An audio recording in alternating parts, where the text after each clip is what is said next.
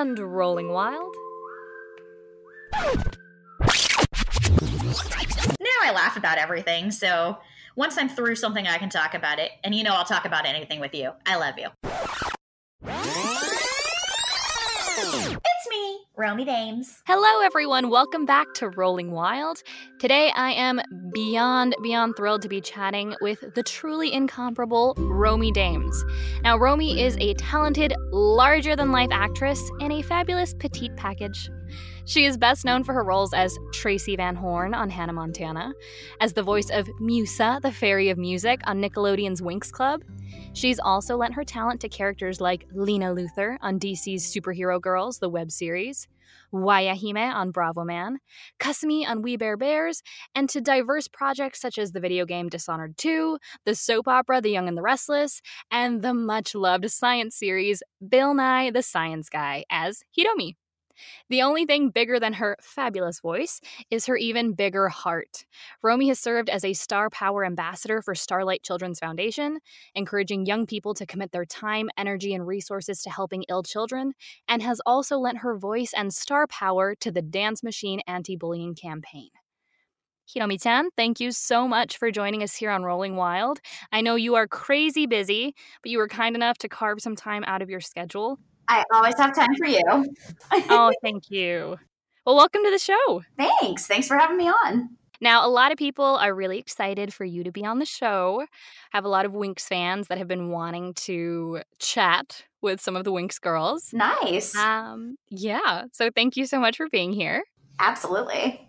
Now, just to kick this off, I would love it if you kind of just shared your journey with everyone. How do you go from adorable little army brat in Japan to everyone's favorite musical fairy and Tracy Van Horn? Well, when it all started on November 5th, 1979, a child was born. So I knew I wanted to act really, really early. I was probably like 8, and I saw an ad for auditions for the musical Annie, and I'd listened to the musical over and over and over, and I loved it. And so I told my parents that I wanted to go audition, so they took me in, and I sang Happy Birthday as my audition song because I didn't have anything prepared. And they cast me as the role of Molly in this community theater production on the Army base. And ever since then, I was like, that's all I want to do. And then, so I did a few more productions in Japan, and then I moved to Seattle when I was 12. And the first thing I did when I got there was I flipped open the yellow pages, I looked up the word theater, and I called every single theater in the book. And I was like, hey, I'm 12, I'm Hiromi. I'm industrious. Yeah. I was like, can I be in anything that you have going on? And some of them were like, no, this is a movie theater. And then some of them were like, yeah, come on down. We have auditions. So I went to some open calls, and I got cast pretty quickly in a couple things. I did the Seattle Playwrights Festival and a dinner theater show at Taproot Theater in Seattle. And halfway through the rehearsal process, they hand me a check. And I was like, what is this? And I had no idea I was being paid. And that was when I knew this is what I wanted to do professionally, because up until then, it hadn't occurred to me that this was something I could do as a profession. It was just, fun. I get paid for this? Right? I was like, I was going to do this anyway. You guys are suckers. And then not too long after that, I became an on-camera reporter for a show called Watch This. And I did a whole bunch of junkets where I'd interview the stars of movies or travel around and report on different kid-friendly things. And then I moved to New York because of the musical Annie. Because in the musical, full circle. Yeah, there's a song called NYC. And in the song, all it talks about is, you go to New York to become an actress. So I went to New York to become an actress. And then I realized I really should have gone to Hollywood, and I should have done a little more research. Because everything in New York is just musical theater, and I can sing, but I am not competitive with the people who can sing, So I spent most of my time out there waiting tables. I did one musical off Broadway. Oh my God, and it was a total bomb. It was called Tokyo Can Can 2. Tokyo Can Can 2. Yeah, and we got reviews like Tokyo Can Can should hit the can can, or Tokyo Can Can. Oh yeah, Tokyo Can Can can't. And we would take bets every day. We did a pool where we would put money in, and at the beginning we'd see how many people were in the audience, and after intermission we'd see how many people left. Oh. It was really bad. We all knew it was really bad. It was a paycheck job for everyone. But I got really good reviews, actually, so I was really happy. Excellent. Yeah, they called me one to watch for. Oh, excellent. And then I realized, after 4 years of playing in New York that I need to move out to LA. So I moved out to LA, got an agent, and it turns out that the agency, Dramatic Artist Agency, is the same agency that I was with in Seattle when I was 12. Huh. They had opened a branch in LA, picked me up, and then 3 years later, they sent me an audition for Hannah Montana. Had no idea what that was because it was not on the air yet. Auditioned for it, and here I am. Or should I say, here I am. Which brings up an excellent question. So where did that Tracy Van Horn infamous voice come from? The voice that made you viral? So when I auditioned for the show, I was also doing sketch comedy at the time. And so I was playing a lot of different characters, and one of the things I really enjoyed doing was voices. And I was playing this Jennifer Tilly character. And so Jennifer Tilly always has this thing going on where she sounds like this. And I thought, how fun. I want to do something like that. So yeah, this role called for a super snobby 16-year-old character, a socialite. And so I decided that she was going to talk like this. And it's funny because everyone online, there's a lot of different responses. They say, oh, you sound like Jennifer Tilly. But my Jennifer Tilly is so different from my Tracy. Because Jennifer's all up here and she's really ditzy. And Tracy is more manipulative sounding and down here and a little snottier. Yeah. And so I auditioned with that voice. It didn't, the specs didn't call for it. And they thought it was goofy and hilarious. So they gave me the role. And it was just like a couple of scenes, but the writers really liked the voice. So they just kept writing. And by the time the week was over where I was shooting, they had beefed up my character like a lot. And at the end, and at the end, they were like, oh, we're definitely having you back. And I was like, oh, okay, thank you. Awesome. Knowing, they probably won't have me back, but it was nice that they said it. But then they did. They kept bringing me back. And it was actor's dream come true. It seriously was thrilling. I loved it. I mean, that's definitely a good argument for, I think a lot of actors, or as actors, we fall into trying to please everyone and really breaking down those prompts and those sides so much because you want to give them what they want or what you think they want. Totally. And this is definitely an argument for how does it speak to you? What can you bring to that character that no one else can or no one else thought to bring? For sure. Yeah, and the other thing is everyone nowadays especially, they want you to play yourself. They want you to do a version of your own voice. And the not so natural read. Right. They totally want, yeah, exactly. So I just want you to be real. Yeah. I want to cast the person who really is exactly all these specs and sounds like it and looks like it, which is frustrating, I think. As an actor, yeah. Yeah. You want to be able to kind of stretch and push yourself and change. It's fun. I mean, it's fun to play natural things too, especially for drama. Like, I could never do a dramatic role like this. Right. But definitely plays better on Disney. Right, yeah, for sure. After Disney, everyone was like, okay, can you do that again, but bring it way down? It's like NCIS. Yeah, right? I'm like, what? You don't want me to talk like this? I have a nasal condition. I killed him. I have a nasal condition. What'd you do? Did you just talk like me? I did. I totally missed it. Did you think there was an echo? Yeah, I kind of did. I was like, oh, what? You're like, did I just say that? I'm going to have to listen back. That's so funny. I totally missed it. Talk to me, Ale. Talk to me like It's this. probably for the best. Oh my god, I love it. It totally sounds. You sound just like me. That's weird.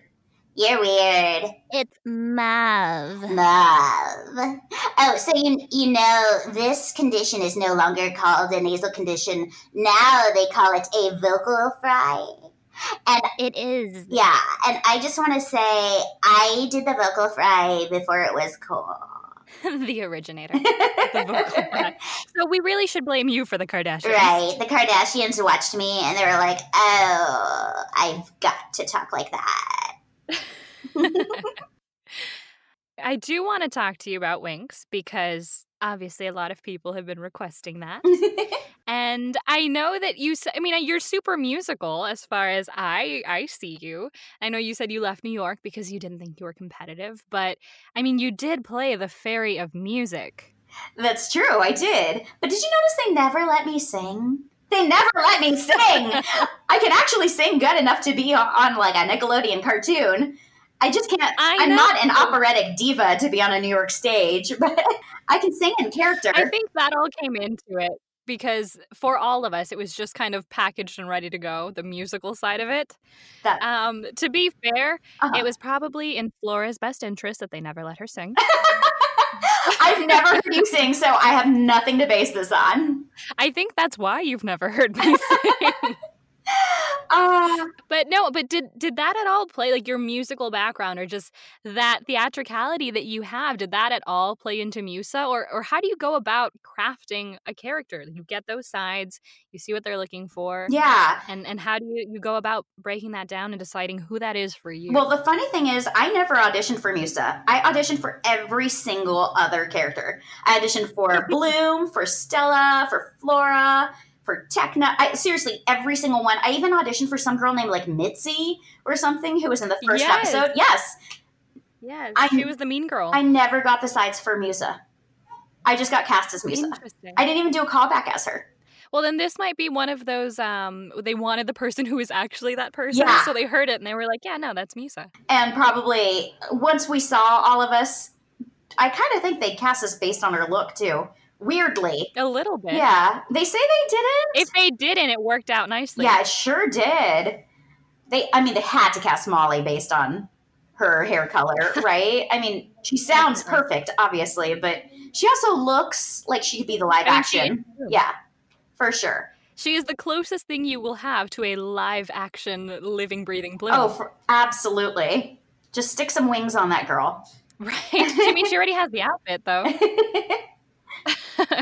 But I do wonder how that worked out because, again, voiceover is a very faceless endeavor. Mm-hmm. And it's not like you're submitting a headshot necessarily. Definitely for someone like Molly who is on Castle and you knew the name and there was facial recognition, I can see how that worked out. But it is interesting how everyone does resemble their character to a fair degree, honestly just based off of that audition, that just voice audition, right? That recording that was sent in. Yeah, they did a really good job.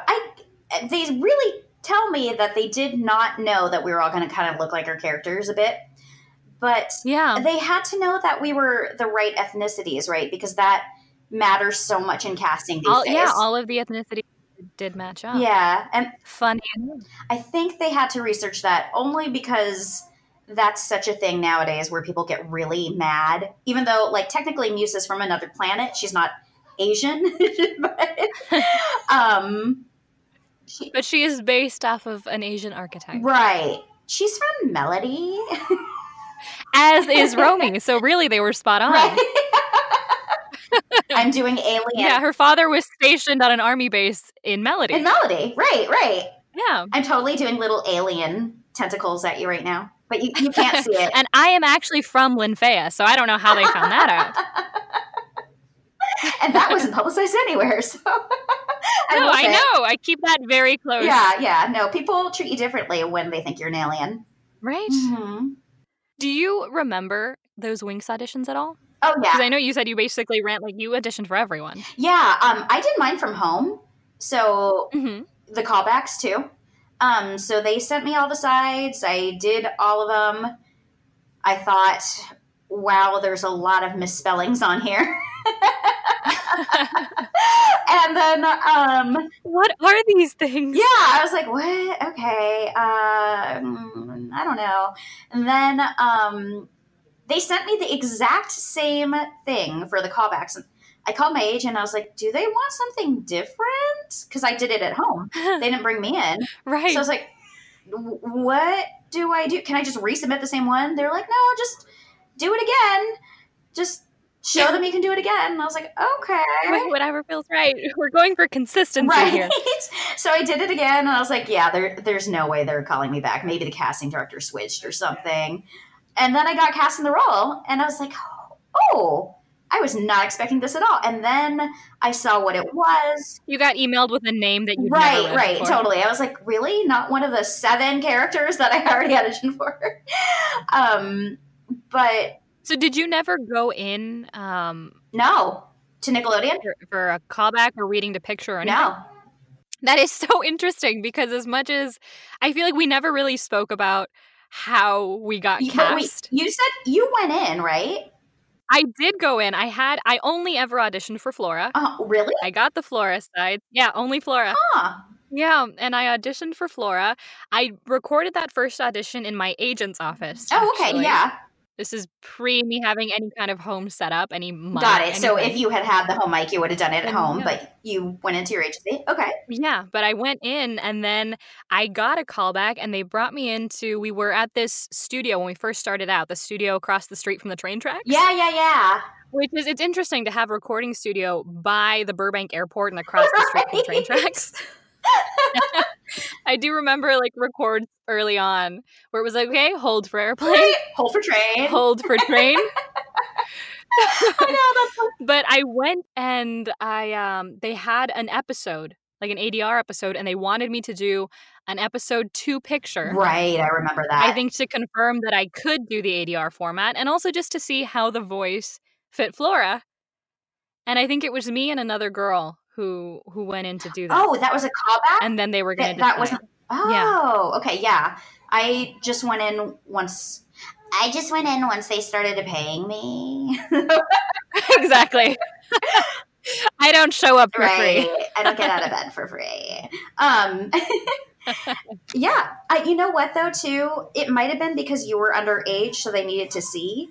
Probably. I mean, I didn't have any ADR experience. Right. So I think they needed to make sure that I could match to picture. And it's hard. Yeah, but the thing is, like, there is a beauty to having, like, a certain amount of ignorance to a process. Because you come in fairly open and you just assume, like, they're bringing me in to do it, so I have to do it. I just have, like, obviously this is something that people can do, so I should be able to just do it. That is awesome that you came in with that confidence because I don't know if it was confidence as much as it was like the pressure of like, you have to do it. Clearly people can do this, so do it. Every single day I was like, oh my God, they're talking about me and they hate me behind that screen because I couldn't. The glass. Behind the glass, exactly. I couldn't see them because it was all dark. And I was just like, oh my God, they're going to fire me. They're going to fire me. And they're totally going to fire me. Well, they have you facing the wall, not the glass, so you can't see what's going on. And there's a bunch of big monitors, and you're by yourself because we started out largely recording individually and on our own. Right. Oh, it was so much better later. So it was a lot. Yeah. I mean, I was drenched in sweat coming out of every recording at the beginning. Yeah, me too. And then I just had like crazy nervous. Yeah, I was so terrified afterwards. I was like, I don't think it went well. Even though they said it did. I love that we both thought, like, they clearly hate us. Why are we here? I think every actor feels that way in that situation until you get to know the people. Like, it's just scary. Definitely. Especially because you can't hear them. You can't see them. Right. And they have to convene after every take and decide what's going to happen. And we're imagining the worst, right? They're just talking about how much they hate it. Yeah, exactly. Which is not the case, right? Yeah. They're actually working. They're doing their jobs. They're moving it along. Exactly. They tell you when they want different things. Hang on one second. Dash is screaming. Jared's such a good dad. He's just like, oh, everything's fine. While Dash is screaming, he's holding him with one hand, trying to balance. It's like that meme of the dog in the burning house. And he's like, it's fine. Everything's fine. In Spanish, we have a thing, and my mom always used to say it, but it's called mamitis or mamitis. And it's your baby doesn't like it when mom's away, so they're just constantly wailing whenever mom leaves. Oh, that's cute. What's it called? How do you say it? Mamitis. Mamipi? Yes, mamitis. Oh, that's cute. I like it. So Dash has mamitis. Yes, he does. Honestly, Exactly. he yells when I'm in the room too. He's just he's either screaming because he's miserable because his stomach hurts all the time, or he's screaming because he's happy, and that's just the only sound he knows how to make. Right? He's like, I have emotions. This is the only way to express them. Totally. You might have a little actor on your hands. Oh my god, I know. I will be heard. I must express. All we keep saying is, you got to be an accountant or a doctor or something, because your parents are artists, and we're going to need you to support us. Right. Your parents will starve. What happens if Dash comes home one day and says, Mom, I want to be an artist. I want to be a performer. Oh, I mean, I'm going to help him do it because I can't help myself. But of course. Up until that moment, I'm going to nudge him in every other direction possible. Definitely. Yeah, some sort of steady job. Some sort of be a scientist. There you go. You can hook him up with Bill Nye. Yeah. Having Dash now, does that affect or has that affected the kind of roles you want to play or projects that you think might be fun to do in the future because of Dash? Not really yet. I'm sure once he starts watching television. Oh, actually, he just started watching television. Okay, so, but it hasn't really affected anything I want to do because, I'm showing him the things that I already love. So you're not supposed to show kids TV until they're 2 now because of, I don't know, whatever scientific thing. But Dash watches the Muppets. Okay. And he loves the Muppets. He's only 3 months old, and he can sit through an entire half-hour episode and just watch the Muppets. So I can't take that away from him because he obviously loves it. Right. So, I mean, I've always wanted to be a Muppet. This is nothing new. Yes, but, I'm aware. Yeah. Our very own Muppet princess. I want to be a Muppet princess. I want to be one so bad. You basically are one. Thank you. I'm half Muppet, and that makes Dash a quarter Muppet. Half Muppet, half Japanese. Mm-hmm, exactly. I hope you've been enjoying getting to know the fabulous, wonderful, amazing, talented Romy Dames. In part 2, we talk about comedy. Romy's never been afraid to push the envelope for good comedy. We also talk a little bit about accents, bringing some of Romy's Japanese culture and heritage into her work, and dealing with anxiety as a performer. It's a beautifully honest conversation and one that you definitely don't want to miss. So head on over for part 2. We'll call this one episode 110, Some Acting Tea with Romy Dames, part 1. Romy is a Fairy Muppet Princess.